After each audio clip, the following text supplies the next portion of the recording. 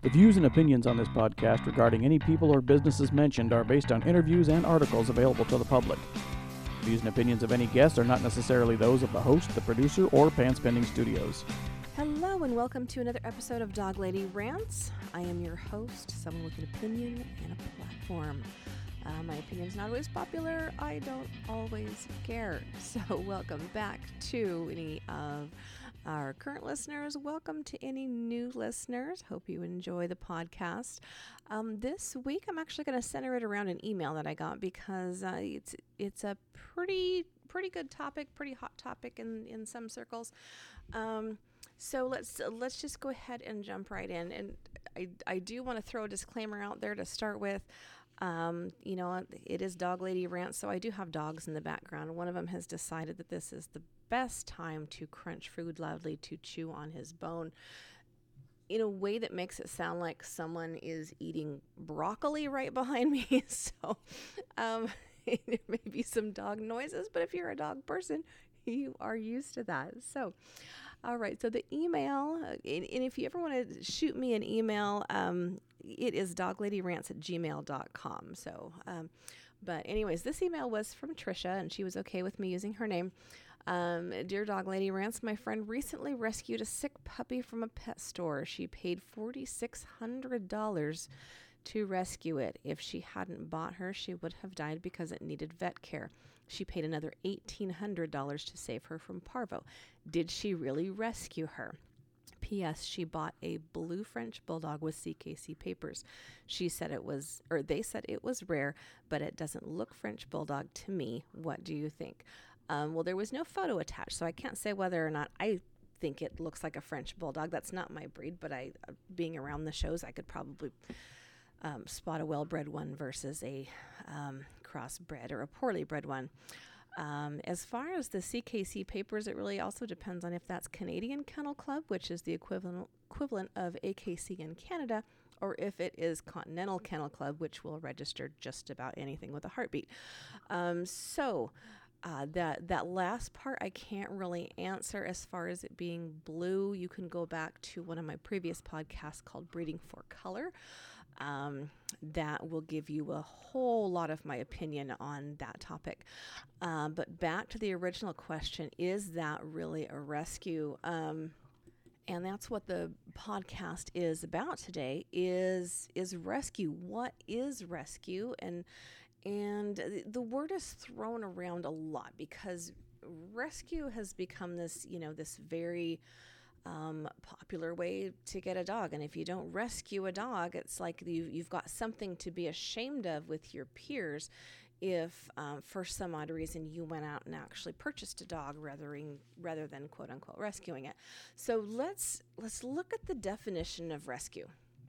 The definition is the act of saving someone from danger or distress. So, there's in some situations, yes, there's immediate danger and there's immediate distress for the animals. And that's typically when an animal welfare organization will go in and take the animals. Is somebody walking into a shelter rescuing a dog when they purchase a dog, or someone who goes to a rescue and purchases a dog there? Are they rescuing the dog? So now if you're looking at a pet shop, there are avenues for reporting abuse and neglect in a pet shop.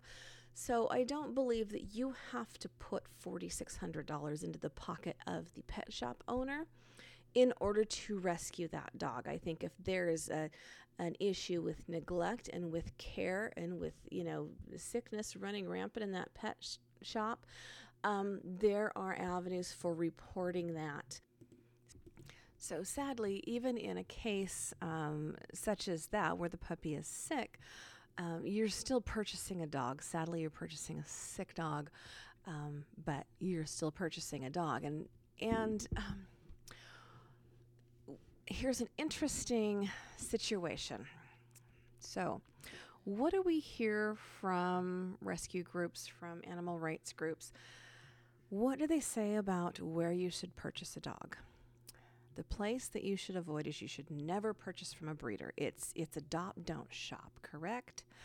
So never purchase from a breeder, because every puppy that they produce, every puppy that you purchase from a breeder kills a puppy in a shelter or kills a dog in a shelter. And breeders should all just stop breeding until all of the shelter dogs and all of the rescue dogs have homes, right? Sounds simple, sounds like a, lovely concept, and, stay away from all those evil breeders. But here's a situation, and it's a dirty little secret of the rescue world, and not every rescue, again, good and bad in every type of organization. These are the probably well-meaning but sadly very lost rescues who do this. They call it, I believe it's called puppy mill auction rescue.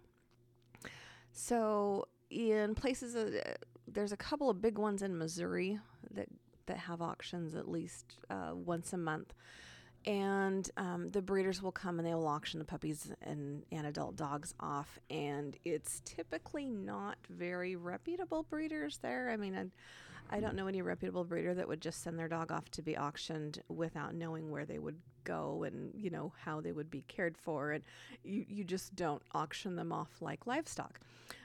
So this is where a lot of these big commercial and mill-type breeders go to sell their dogs. And a lot of them are dogs they're done breeding. And so they're just kind of clearing out their older breeding stock, and that really makes me sad, but that's what a lot of them do. And sometimes that dog may be bought by another breeder to maybe, try one more litter out of them. And then, maybe back at the auctions again. It's a sad situation. It's not a good place. So I understand why these while these rescuers would go to the mill auctions and pick up some of these dogs. And it used to be they'd only pay a few bucks for them. I mean, it was kind of like the last stop for a lot of these dogs. Or they've got excess puppies, so they're selling the puppies off, and the prices were fairly low. But what has happened now is that there has been a whole new market created, because what these rescues will do is they go out and they crowdfund. They throw up these GoFundMes, and money pours in. In some cases, a couple $100,000 has been raised in order to, quote unquote, rescue these dogs. So what do you think the breeders are thinking when these rescue groups are showing up, sometimes bidding against each other in an effort to secure these dogs from their horrible fates in the hands of other breeders that they think are the devil? And in some cases, they're not good breeders, and it's not a good situation. But, they're going in there with their heart in the right place, and then they get stupid. And they start bidding the prices up on these dogs. So now we have a whole new market created where breeders are breeding their dogs specifically for the auctions, because they know that the rescuers will pay large prices for them. And that sounds kind of silly. Like, you're thinking, how the heck can that happen? But they do. And some of the dogs actually get held back by the breeder for a little longer, till they're almost to their first heat, or until they're almost breeding age. And then they take them to the auction, because there's a bigger scramble to bid on those dogs and get them away from those breeders before they can be bred. So they're saving them from the fate of being bred, and these breeders are holding them back knowing this.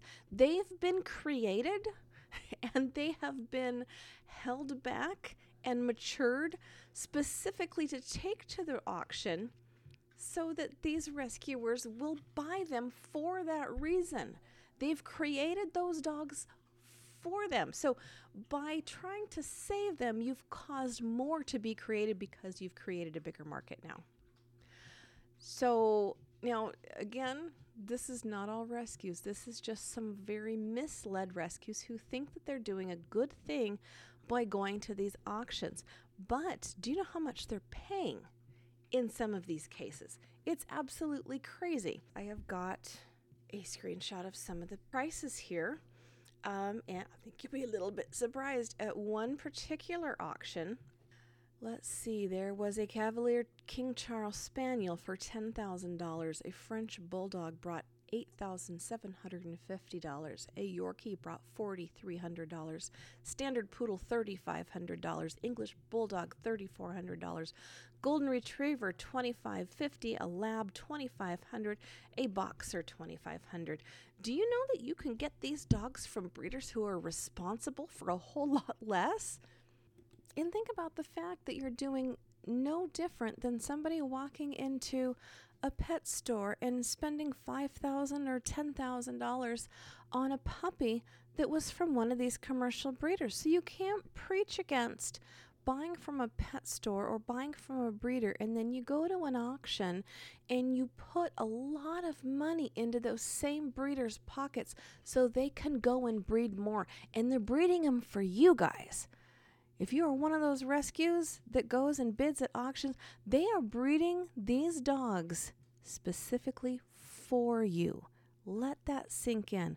Think about all of the complaints you have about these breeders and how the dogs are kept and how they're being used, and realize that you are causing some of that now. It is not a smart plan. It is not. And rescue has become such it's a popular thing now. It's the thing to do. When you go to a dog park, oh gosh, don't go with a purebred, go with your rescue. And the bigger your story, the more of a saint you are for bringing a rescue. And it's great when they are rescued. It's great when they are adopted from a shelter. All of that is great. But it's starting to morph into a status thing now, where if someone does buy a dog off of Craigslist or from a breeder, they have to put some sort of story behind it so that it is a rescue also. And you hear these stories about how, I rescued this one from a breeder. No, you didn't. You went there and you picked out a puppy and you wrote a check and you bought it. Now, just because you looked around and went, I don't really like the fact that they have X number of dogs, or I didn't like, where they were kept, or whatever type of breeder it was you were buying from, you can look around and find something that you object to, and then you walk out of there saying, oh, thank goodness I got that dog out of there. I rescued it. No, you didn't. You bought it. You purchased a product. You don't walk out of a store and say, thank goodness I bought this. And that's what you're doing. You're making a purchase. Yes, it is a living being, but you still made a purchase that wasn't a rescue. Okay.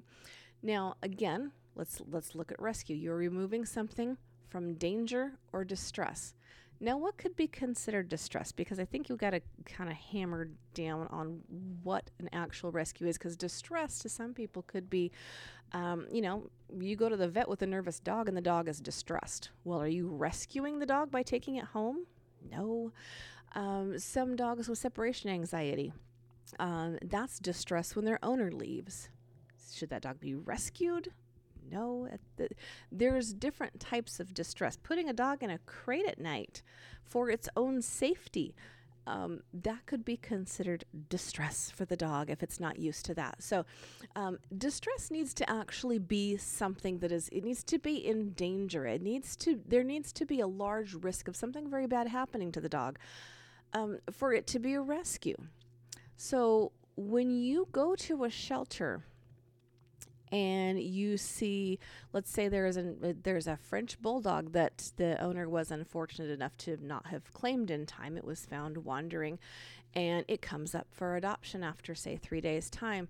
And if on the list there are 8 people who have written their name down saying, I want to be next in line, nobody rescued that dog. Somebody bought that dog.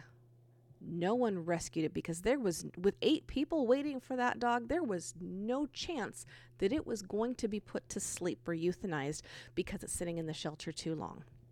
In some of the northern rescues, there's a shortage of highly adoptable dogs, and a highly adoptable dog would be like the Benji types, the fluffy types, or a good-looking purebred. As much as breeders are put down for creating these purebreds, and it's this awful practice and blah blah blah. Everybody likes a good-looking purebred dog. I am sorry, but if you see one in a shelter that is obviously a well-bred dog, people are lining up for that. And especially if they can, quote unquote, rescue a purebred dog that looks really nice, like it was well bred, looks like it might have been very expensive at one time, all the better. It's probably not like that in a lot. Actually, I know for a fact it's not like that in a lot of the southern states where there is a bigger overpopulation problem and the shelters are a lot more full than up north. So up north, they are pulling dogs from the southern states because there is a shortage of highly adoptable dogs. But when there's multiple people on a list for a certain dog, or if it's a highly adoptable dog and it's only been there a couple of days and, it's got a month before it even has to start to worry, you're still not rescuing that dog because that dog is in no danger. There's high demand for a lot of these dogs. So if you were, number one on the list of 8 or even number one on the list of 3, you didn't rescue a dog. You were just first in line from a lot of people who would have also given that dog a good home. So that dog was not in danger. Now, a rescue dog, in my mind, is one that is on death row, that it has limited amount of time. It is not a highly adoptable dog. Maybe it has medical issues. A lot of times there may be a behavioral issue. Maybe it has issues with going to the bathroom in the house. Maybe it can't be around kids, can't be around other pets. There's a lot of reasons why the dog is not being adopted. That is a rescue. That is a dog that you have to rehab, or you have to put in the extra time or extra vet work or whatever in order to save that dog from a worse fate, whether it's being euthanized or having worse medical problems, or just sitting in a shelter for the rest of its life. I mean, that is rescuing a dog, and that is most definitely a noble deed. There's a lot of them like that. They're a little bit tougher cases, or in the more densely populated areas where the overpopulation is a big problem. That is rescuing a dog, but just because you got on the list ahead of everybody else for a highly adoptable dog is not rescuing it. And it's interesting because every dog has to have this story of abuse. When I drop something loud, my dog runs out of the room, so someone must have beat it over the head with something heavy. I mean, you hear these stories all the time, or they say, I see these all the time in rescue videos. Oh, it's the first time their feet have touched grass. How do you know that? You didn't go to the commercial breeder's facility. And I've seen some of these videos, and I've seen the horrible videos, the awful, stacked cages and the filth, and it's horrific. I have also seen videos of these really, really nice commercial facilities. And although personally, I couldn't leave my dogs in one, as regardless of the marble floors and the state of the art, this and that. I can't do that with my own dogs. I admire the facilities. I'd love to have the facilities. I just wouldn't put any dogs in them. But you see some of these very nice facilities, and they have these big grassy turnout runs. And there is a requirement with USDA for the dogs to get a certain amount of exercise. It's each day. And so they have grassy turnout runs. So you don't know that dog has never touched grass. You don't know that they've never had playtime. And if a dog is shy, sometimes it's shy, or it hasn't been handled very much. It doesn't mean somebody beat it. Doesn't mean someone jabbed a stick in there and poked at it, or any of the things that your mind is coming up with. If you don't know for sure, people have to stop making up stories about these rescue dogs to make the rescue more dramatic. Oh, well, a man with a hat came in the room and he shied, and so a man with a hat must have beat him. No. he probably just looked different because he had a hat on. My dogs that do the same thing and they're spoiled to death. So, you just use your brain. Don't make stuff up. You've probably already got a good enough story behind your dog. You don't need to embellish it to make it a bigger rescue effort than it was. There's nothing wrong with saying I went and I bought a dog at the pound. Big deal. It's not a sin to go purchase a dog, and people have to stop feeling guilty for making a purchase of an animal. They are still property. As much as they are our families, and as much as we love them, they are still our property, and it is a good thing that they are still property, because the animal rights group would love to give them their own rights so that they can take them away from us. Okay, so it's fine to purchase a dog. It's fine to purchase a dog from a breeder. It's fine to purchase one from a pet store. It is fine to purchase one on Craigslist. It is fine to purchase one wherever you want. Now, I wouldn't recommend a lot of that. Of course not. But it is someone's right to do that. And it's very, very odd to see rescues purchasing them at huge, huge prices at auctions when we're all being told to avoid those breeders like the plague because it's only killing dogs that are in shelters. It is very hypocritical, and it is absolutely insane that they are fueling that market. And you can't say unknowingly, because at some point you have to realize how much money you're putting into the pockets of those breeders. Some rescue organizations are raising hundreds of thousands of dollars. Sometimes these auctions will bring in $500,000 when normally they didn't used to bring that at all. And so these breeders are going home and, they're laughing all the way to the bank. And in some of these articles in Forbes magazine and in, I believe it was the Washington Post, they're interviewing some of these breeders, and they're loving it. It is a whole new market. Their profits have gone up. It's a whole new way for them to focus. So while we're shutting down the ability for pet stores to sell puppies from these breeders, which just happened in California recently, while those types of things are happening, they're selling their dogs out the other end with through these auctions and making just as much, if not more. The pet stores got to mark up those dogs too, so they're not getting as much as they're now getting from rescue groups. So you may have just as well gone into a pet store, bought up all the dogs, said thank you very much, walked out, and then said, hey, we rescued them. You see how that doesn't make sense. And the same thing happens with horses. It's not the exact same thing because there's, horses go off to slaughter. So there's these auctions that they get run through, and the meat buyers will go in. A lot of times the rescue organizations are not there to begin with, but they usually come together after the fact. So what happens is the meat buyers come in, and they buy up these horses. They take them all back to their place. They've got a truck coming to pick up the horses that are going to slaughter. And what they'll do is they'll advertise certain ones and say, hey, this one's going to slaughter on such and such a date. Unless someone pays X amount, then they can buy them before they go to slaughter. So you can rescue them for X number of dollars. So what is happening is they're buying them cheap at the auction, and then they're bringing them back, and then they're marking them up to flip. And if they don't flip them, they send them off to slaughter anyway and get their money that way. So either way, it doesn't matter to them. But they're probably getting a bigger profit from charging the rescues to, quote unquote, save them. And it's sad that there is a new market that's being created from people's desire to help these animals out of a bad situation.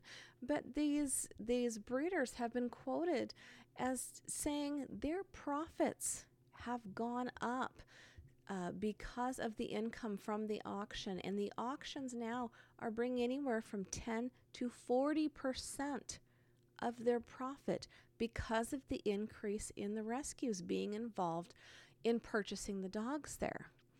So, the rescues are looking to do the right thing, but it's backfiring. It's having a horrible effect.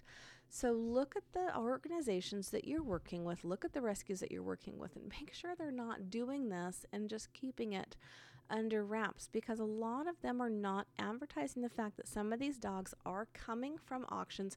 They are being purchased from breeders.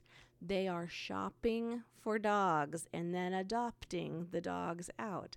I know that they're probably not going to find that phrasing to be to their liking, but they are shopping with the very breeders that they are warning everyone against, and warning them against contributing to that type of breeding and that type of operation. They're going in there and they're paying massive amounts of money to continue what they're doing so that they can bring dogs back home and adopt them out as rescues. So, very mixed up, very wrong, very dysfunctional kind of a situation. Anyways, that about wraps up this episode. Thank you to Pants Pending Studios for hosting the podcast. Thank you to my producer for putting it together once I am done ranting. And next week, we will be talking about breeder slurs, such as puppy mill, backyard breeder, things of that nature. So, and I am one that is just as much to blame as anybody else. We're going to talk a little bit more about how that phrasing is thrown around, and talk a little bit about the different types of breeders, people's rights to breed versus their responsibility as being good breeders. So we're just going to delve into that next week. Again, thanks for listening. I hope you enjoyed it. If you have any comments, questions, good or bad, you can contact me by email at dogladyrants@gmail.com. Again, it's dogladyrants@gmail.com, or find me on Facebook, facebook.com/thedogladyrants. You can also message me through there as well. And we will talk to you next time. Bye-bye.